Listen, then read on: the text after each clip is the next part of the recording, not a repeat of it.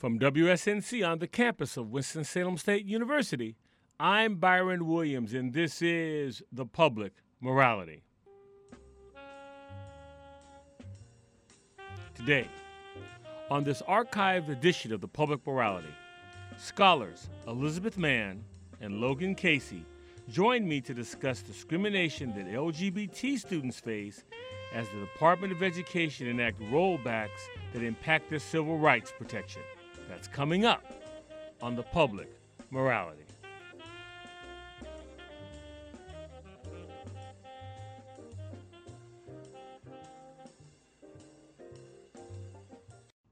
Welcome to The Public Morality.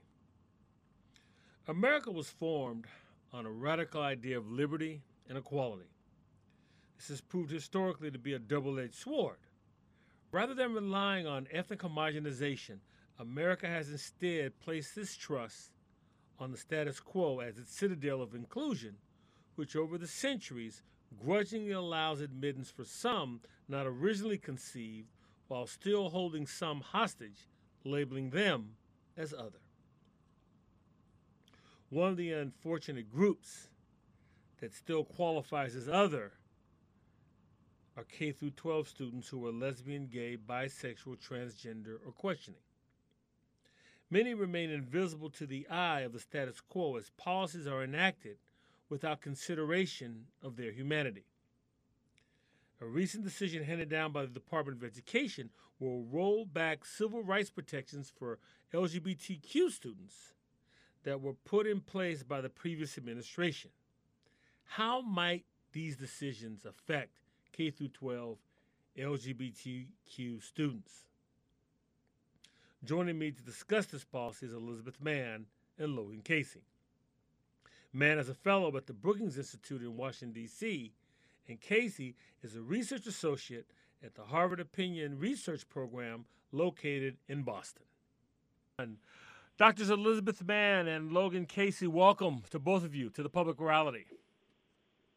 Thank you for having us. Thanks so much for having us. Happy to be here. Elizabeth, let's start with you, and Logan, just go ahead and chime in, please, as well. But I'll start with you, Elizabeth, on this. Could you give us some background, starting with the decisions made by the Obama administration on this issue, and that take us into the present moment? Sure. So I think that there are a couple of important points to keep in mind. So first of all, the Obama administration issued a number of different guidance documents related to protecting the civil rights of many different types of students. So transgender students among them. They also issued guidance on reducing racial disparities in school discipline in the K-12 context. And so currently what we're seeing, and this is not unique to the Department of Education, but I think it's particularly important, is that Secretary DeVos has been rolling back a number of the guidance documents and protocols that the Obama administration issued. And they've also been, outside of just rolling back Obama-era decisions, they've also been shaping how the Office of Civil Rights approaches new complaints that they receive. Logan, is there anything you want to add to that? The Obama-era guidance, I think one of the important things to keep in mind as we talk about Trump administration and Betsy DeVos's, or Secretary DeVos's actions here is that the guidance issued by the Obama administration, at least as far as we're talking about Title IX, was not something, these weren't guidance or protections for LGBT students in particular that the Obama era or the Obama administration created.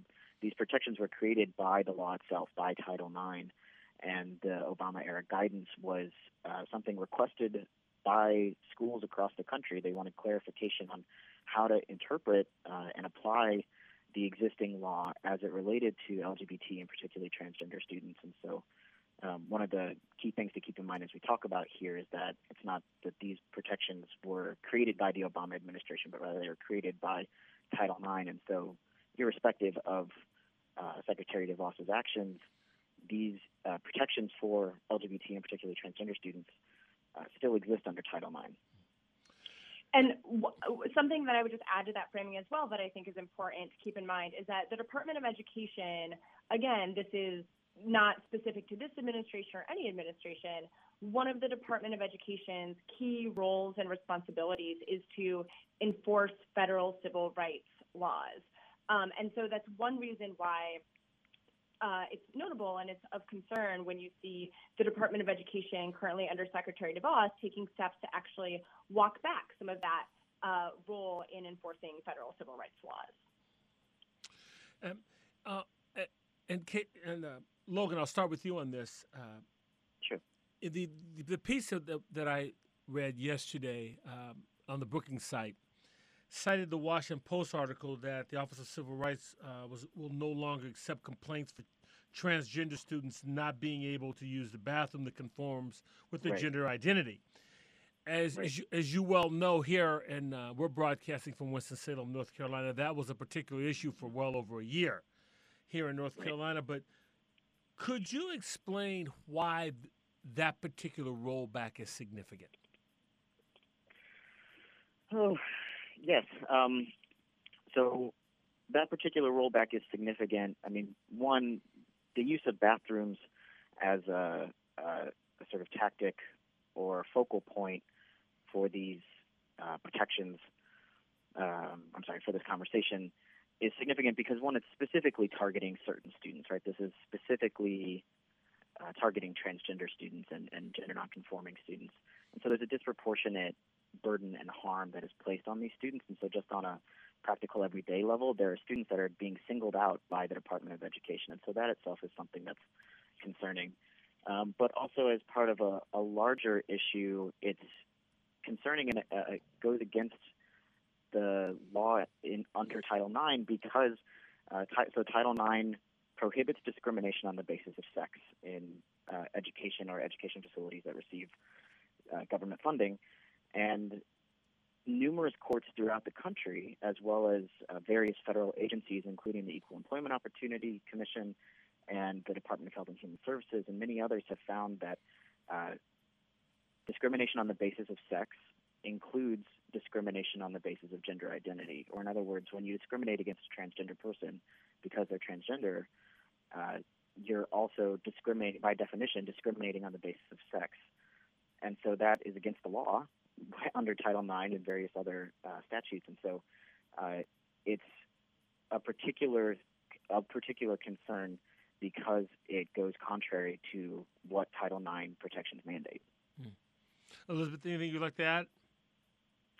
Sure. Yeah. One thing I would just add is to connect a couple dots here. So so the department said that the Office of Civil Rights, as you mentioned, is not going to accept complaints about transgender students who can't use a bathroom that conforms with their gender identity. They also more recently, the department issued a protocol saying they will also not accept complaints from individuals who have filed multiple complaints, citing concerns about efficiency and the Office for Civil Rights capacity to hear these complaints. So, they began by saying we're not going to accept complaints from transgender students about bathroom use.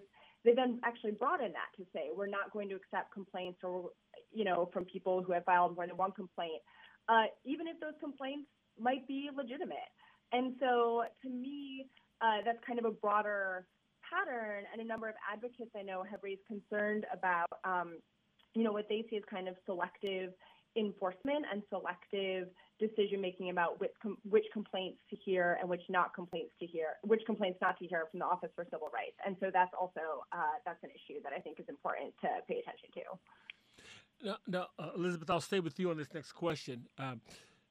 Normally, the overwhelming majority of the individuals that work in the Department of Education or any department in the federal government are not government appointees. So do you see these changes specifically reflecting the ideology at the philosophy at the top? In this case, it'd be Secretary DeVos. That's a good question. So, of course, I don't work for the department. So from my perspective, on the outside, it certainly seems as though these decisions are coming from the top down. So these are coming from, Secretary DeVos and those that she has chosen to work with, has appointed to work with. So I think that in that sense, and again, this is one of the prerogatives of winning the presidency is you get to appoint leaders of these powerful offices and departments who share your ideology and who then work on pursuing your policy agenda.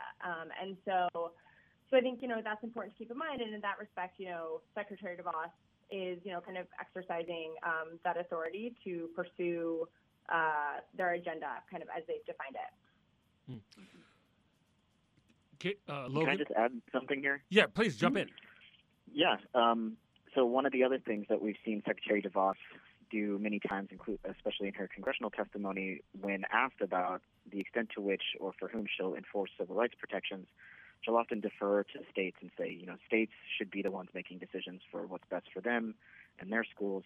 And I think what that angle that she takes and also the conversation we're having right now really highlight is why it's so important for civil rights to be enforced at a federal level by the Department of Education, because when you defer or delegate that authority to enforce civil rights kind of selectively to the states, you're giving more leeway to individual actors on the ground to selectively enforce these rights and protect these students. And so then you end up, even though you have Title IX that says nationally, this is the law, these are transgender students and LGBT students should be protected in these very specific ways, when you defer to the states in this way that Secretary DeVos often invokes and suggests, it gives state actors the ability to decide whether or not they want to do that on their own. And so then in some states you have really great LGBT protections in practice, and then in other states you don't. And so that's not ensuring the fair and equal access to education that the Department of Education states is its mission. And one thing that I would add to that, and to be clear, the Secretary of Education does not have the authority to decide which federal laws they would like to enforce and which they would not like to enforce. And so, that to me doesn't fall within the purview of Secretary DeVos. But, things like making decisions about, and I think that's why it's important that we pay attention to these decisions about and the framing about, new protocols that are being introduced and rescinding past guidance, because if those decisions, have an impact on kind of how federal law is being enforced, then that's a problem. Logan, walk us through, if you would, how when you read about these rollbacks by the Department of Education, to the best of your ability, talk about the impact this has on the LGBTQ student, or could have potentially. Yeah, that's a really great question. I think it's important to understand, especially in this context. We can talk about how the actions of the Trump administration affect the LGBTQ community broadly, but in the particular case of the Department of Education, we have to keep in mind, especially, that we're often talking about the impact on children. And I think that's a really important distinction for us, that these are, often K through 12, and the K through 12 children, and they have just a different, the experiences of discrimination and harassment and bullying and the negative impacts of seeing on a national level leaders talk about not protecting your rights or not even being willing to hear complaints about violations of your rights has a different effect on youth than it does on adults who have had more time to build resiliency and a stronger sense of self. It's something we see with youth, all irrespective of sexuality or gender identities. All youth have, by definition of being younger, have a different relationship to resiliency and vulnerability, and so we know that there's a disproportionate impact in terms of harm when you're talking about youth versus adults. And so I think that's one of the big takeaways for me, is that not only is the department refusing to do its job in terms of enforcing civil rights dictated by the law, but it's also having this harm directly on children. So that's really something important to keep in mind. Elizabeth? Sure. The only thing I would add there is, the bottom line here, the data that we discussed in this blog post shows that LGBT students face discrimination at school. That's true in the K-12 context. That's true in the higher education context. The data that we discuss is not an anomaly, so we mention results from a 2015 National School Climate study run by GLSEN, and they find, quote, a hostile school climate for LGBTQ students. And so I think in all of this conversation about administration policy and the role of the Department of Education, it's really important to keep in mind that discrimination against LGBTQ students happens in schools. And, the people who are perpetrating that discrimination need to be held accountable, and that's a role that the Department of Education historically is charged with filling and is currently charged with filling. And so that's why it's important for us to, ask questions about the department's decision-making when it looks like they are walking back away from that authority, even while we know this discrimination against students is occurring. Well, you mentioned the GLSEN report that you cited in your piece yesterday. I happen to have some of those numbers in front of me right now. And 57.6% of LGBTQ students felt unsafe at school because of their sexual orientation, and 43% because of gender expression. To me, this is the really staggering number, and this sort of goes to your point, Logan, that 71.5% and 65.7% respectively feel unsafe participating in extracurricular activities. I mean, that sort of goes hand in hand with just being a high school student, right? Right, absolutely. Yeah, and I should say that the poll that we did, so I work at Harvard University in the School of Public Health, and the poll that we did was of LGBTQ adults. And so our survey results speak to perceptions of discrimination in the local school district, as well as their own personal experiences with discrimination in a college setting. So the Harvard survey speaks to adult findings and adult experiences of discrimination. But yeah, the GLSEN survey that Elizabeth mentioned and that you're referencing is a survey actually of LGBT youth in K through 12. And it is shocking, the numbers in that report. They're just extremely high, and they're also consistent with what we find in our adult survey that for the LGBTQ adults, we found so not asking just about school, but asking about, have you ever been subject to slurs based on your sexual orientation, or offensive comments or negative assumptions, or threats, or sexual harassment or violence. And we find that a majority of LGBTQ people in our survey said that they'd experienced all of those things. 57% of LGBTQ adults say that they have experienced slurs because of their sexual orientation or gender identity. 57% also say that they've experienced threats or harassment. And a majority also say they've experienced violence because of their LGBTQ identity. And so, what we're seeing here across these different polls and surveys and representations of the LGBTQ experience in America is that violence and harassment are an everyday part of life.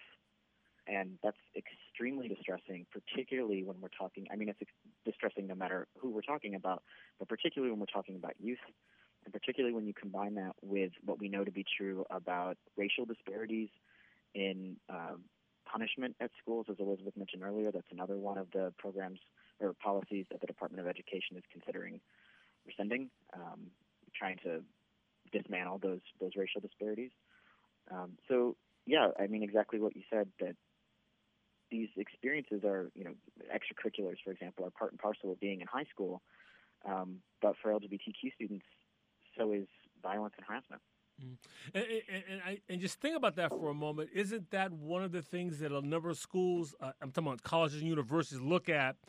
Did you, not just your grade, your GPA, and your test scores, but did you participate in extracurricular stuff? What else did you do? And there's this sort of built-in wall of violence and that may prohibit some students from not doing those things.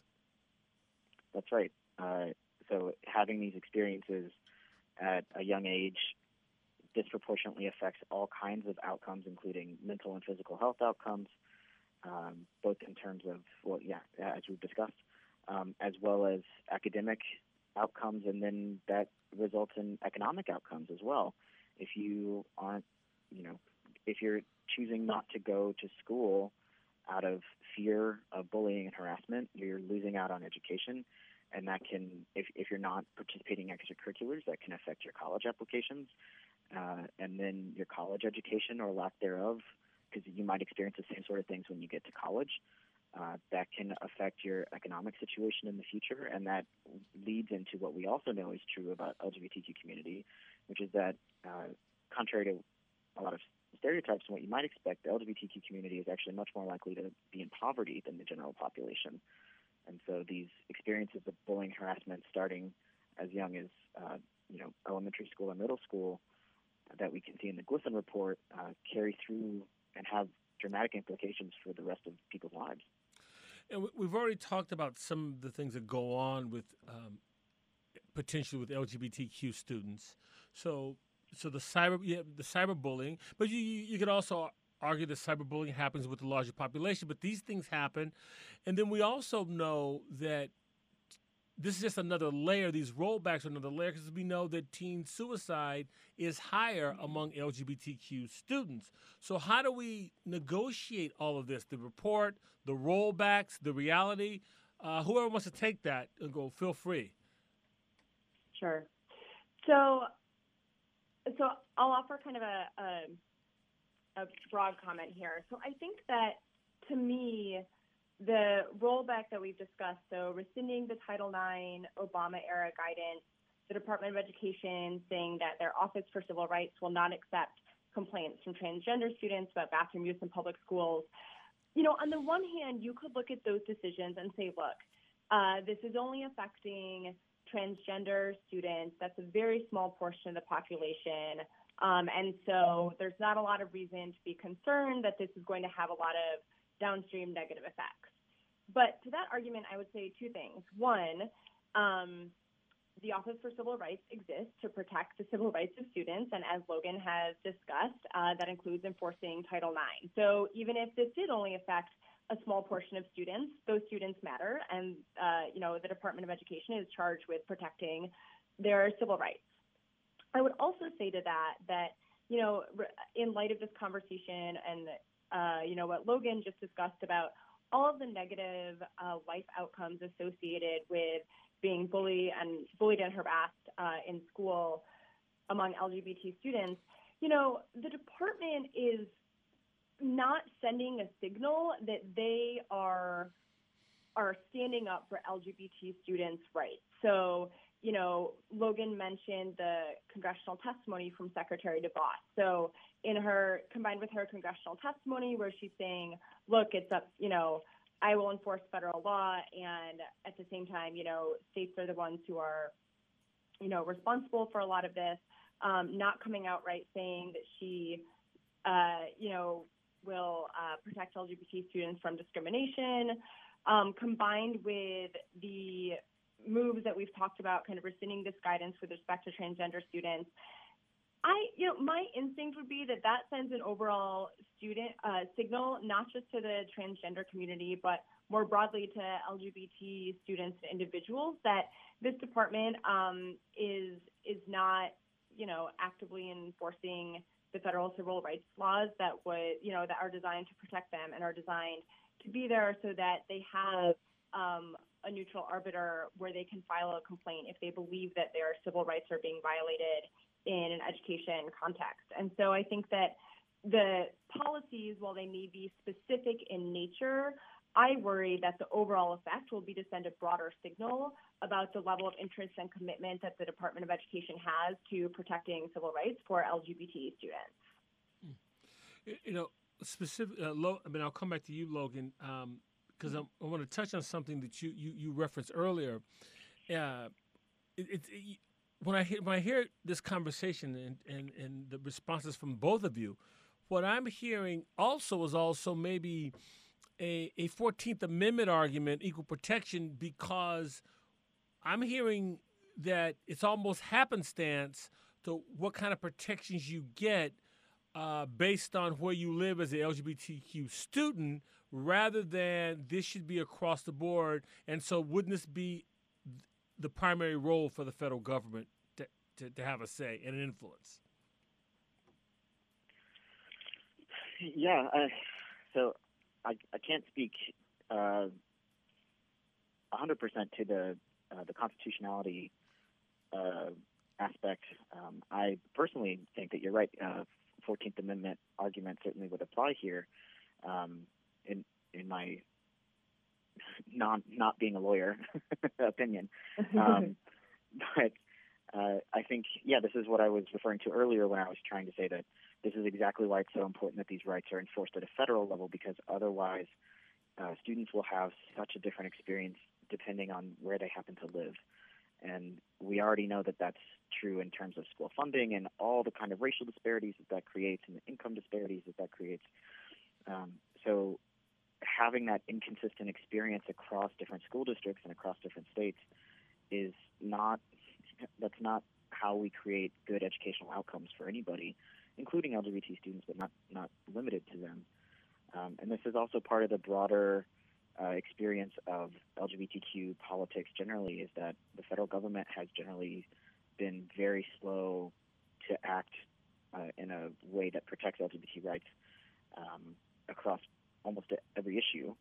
And so policy regarding LGBTQ people's lives, whether it's at work or in schools, in housing, in public accommodations, all kinds of different areas, is dramatically dependent upon where you happen to live. And so, that absolutely highlights why it's important for the federal government to be a leader on these issues. Elizabeth, anything to add? No, I agree, with Logan's interpretation there, and I don't think I have anything additional on that point. Okay. Is in the work that you all did, is it impacted by region? Is the southern region of the country different from the northern region? Is that different from the west? So on and so forth. So one of the things about doing survey work about LGBT people's their own experience and their own opinions, because so much of what we read in polls is about what non-LGBTQ people think about LGBTQ issues or LGBTQ people. So what we were trying to do with this survey is actually speak to LGBTQ people directly. And actually, I should say that this survey is not just of LGBTQ people. It was a nationally representative survey of nearly 3,500 Americans, and with nationally representative samples of each African Americans, Latinos, Asian Americans, Native Americans, and LGBTQ people. And so there's separate reports about experiences of discrimination among all of those groups. But as far as the LGBTQ, what we're trying to do with the whole survey was speak directly to people about their own experiences with racial discrimination, with gender discrimination, with anti-LGBTQ discrimination. And when we get here to the LGBTQ sample, LGBTQ population is generally a little more difficult to survey. One, because it's a smaller population in general. In the broader populace, it's estimated somewhere around 3 to 4% of the population is LGBTQ identified. And so it's difficult to get a large enough sample to do a lot of different demographic splits like that. And so you were asking about region. So we do have a nationally representative sample here, but unfortunately not enough to really get you a lot of detail about these different variations with a lot of reliability. But one finding that did come out is that LGBTQ people living in the South are significantly more likely than LGBTQ people living anywhere else in the country to say that they think LGBT people in their area are often discriminated against at college. So that's not that doesn't get us very deep into the conversation about regional variation. And we also know that LGBTQ people of color there's a lot more LGBTQ people of color in the South than necessarily in other parts of the country. And so that might also be a partially racially driven finding, depending on, data that we, like I said, the sample size is not quite large enough for us to get as deep as we'd like. But we do see that LGBTQ people living in the South have a higher perception that discrimination happens more frequently in their area. in the context of college. So Elizabeth, in your view, is this a matter of benign neglect? Is it ignorance? Is it deliberate, pernicious? I mean, what do you think? I mean, I'm asking you to speculate, but what do you think are some of the motivations here for the rollbacks? I'm sorry. Sure. So to me, this rollback in examining and accepting certain types of civil rights complaints from students fits in with the broader theme, of this Department of Education's actions and the Trump administration more generally of decreasing the federal footprint in government. And so I don't think that this is pernicious. I haven't seen any evidence that would suggest that that is the case, but I do think that, this is coming out of this philosophy of the federal government should play a smaller role in a number of ways. And what we've been discussing today is this view that the federal government should, in fact, play a smaller role in enforcing federal civil rights law. So it, of course, can be the case that while no harm to a particular group is intended through that kind of decision, that could, in fact, be the outcome if the people who rely on the federal government, to protect those civil rights are, these LGBT students or racial and ethnic minorities or students with disabilities. Logan, you have any thoughts there? No, I think Elizabeth made the right point that, and this is one of the difficulties in terms of advocating for various policies that are pro-LGBT or working against rescinding these policies, is that a lot of times on face value, the philosophies driving these decisions don't appear to be motivated by animus. They appear to be, driven by a belief in a smaller role of government. But the thing about the Department of Education is that it's literally the Department of Education's job to enforce civil rights protections. And so, understanding that this might be coming from a benign philosophy, but is contrary to the actual mission and job of the department itself. One of the things I say about intent, I think sometimes intent is overrated. Because if I'm standing on your neck, you don't care if I'm trying to hurt you or not. You just want me to move my foot. And I think that, and that's what we're saying here. I want to hear from both of you on this question. And Logan, I'll start with you.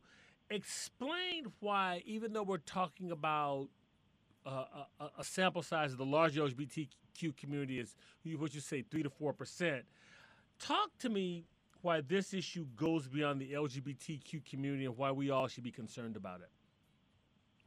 Yeah, absolutely. That's a great question.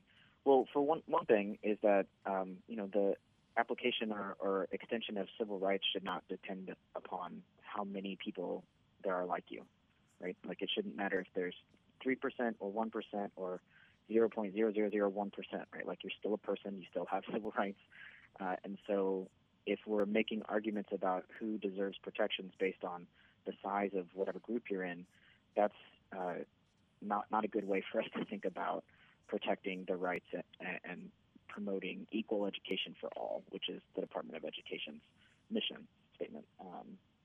Strengthening the federal commitment to assuring access to equal educational opportunity for every individual. And so everybody means everybody. So it should be of concern to everyone, not just LGBTQ people, but of folks outside of that group, because of the broader principle about applying civil rights equally and making sure that everyone has an equal access to education in this country. Elizabeth? And also, as Elizabeth said, also as Elizabeth said, that, the idea that the department will selectively enforce for one group might make it makes it more plausible to believe that they might also selectively enforce when it comes to other groups, especially minority groups. Okay, Elizabeth? Sure. So I think to add to Logan's point, what I would say is that, kind of as I've mentioned, the department's decisions, rolling back kind of their enforcement of these federal civil rights laws we have indications that this doesn't just affect the LGBTQ community, and I completely agree with Logan. Even if this only affected a very small percentage of students, that would still be a problem. But, so the department currently is considering rescinding Obama-era guidance on reducing racial disparities in school discipline. So that's already evidence that, this approach may also affect racial and ethnic minorities. There have also been concerns raised by advocates for students with disabilities. So keep in mind that the Americans with Disabilities Act, as well as the, So the Americans with Disabilities Act, as well as IDEA, which is the federal law protecting students with disabilities in the context of education, the Department of Education is also responsible with enforcing those civil rights laws. And so, there are concerns among advocates who represent students with disabilities that this approach that the department is taking to enforcing and listening to and responding to civil rights complaints may also affect students with disabilities, which of course transcends, any other kind of group, and so I think that there's a lot of evidence actually that this kind of approach is not just narrowly going to affect transgender students or LGBTQ students, but may also have implications for a much broader array of students, including students with disabilities as well as racial and ethnic minorities. Doctors Elizabeth Mann and Logan Case, I want to thank both of you for joining me today on The Public Morality. Thank you so much. That was Elizabeth Mann and Logan Casey. Stay tuned for my closing remarks.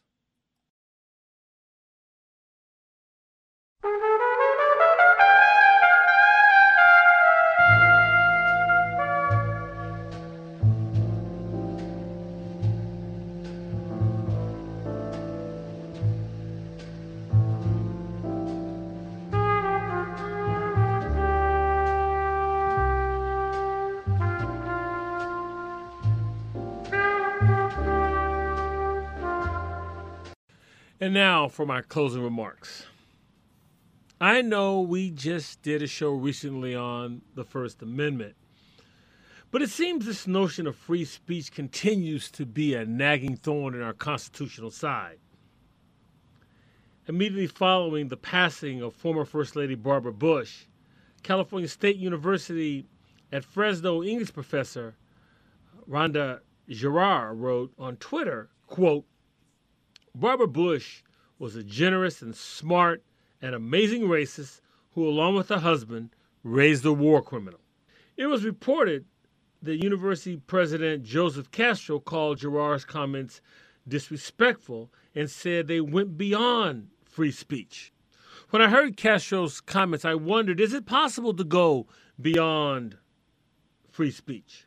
And the short answer is yes, it is possible. As Oliver Wendell Holmes noted, one cannot yell falsely that there's a fire in a crowded theater. Contrary to urban myth, hate speech, however defined, does enjoy some constitutional protections. The most glaring example of this would be Brandenburg versus Ohio in 1969.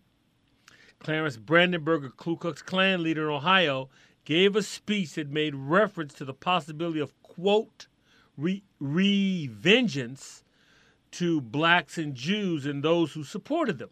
This was in violation of Ohio law that prohibited the advocacy of violence. The Supreme Court, in an 8-0 decision, ruled that government could not punish inflammatory speech unless that speech is directed to inciting or producing imminent lawless action and is likely to incite or produce such action. Therefore, hate speech in the abstract has protections. Moreover, how one feels about the speech is irrelevant. Feelings are to speech what the spotted owl is to the microchip. But Girard is a public employee. Does that make a difference? Suppose a tenured philosophy professor at the mythical state school known as Obadiah Tech tweeted, quote, Adolf Hitler was an amazing racist who was a war criminal. Would that be permissible? Would the provost suggest, quote, While this professor has attained tenure, it does not provide a blanket protection to say what one wishes, that this speech actually goes beyond free speech. The primary difference between my hypothetical example and Gerard's speech is the subject. For myriad reasons, we're probably less inclined to be offended by the professor at Obadiah Tech. Though it's tempting to debate free speech and the substance of the micro, it must be adjudicated conceptually in the macro. Protection of the First Amendment requires that it is the speech that we oppose that provides the litmus test for our adherence to free expression. Otherwise, we're merely giving lip service to the notion of free speech, preferring an obsequious relationship to only the speech that meets with our approval, and that is not the path that leads to a more perfect union. The Public Morality welcomes your comments. You can contact me at byron@publicmorality.org. That's Byron, BYRON, at publicmorality.org. Our archive broadcasts are located at our website, which is publicmorality.com. And be sure to subscribe to our podcasts, which can be found on iTunes. My weekly column can be found in the Sunday edition of the Winston-Salem Journal, as well as Politics NC. That's Politics, North Carolina. The Public Morality is produced at WSNC on the campus of Winston-Salem State University. For all of us at the Public Morality, I'm Byron Williams.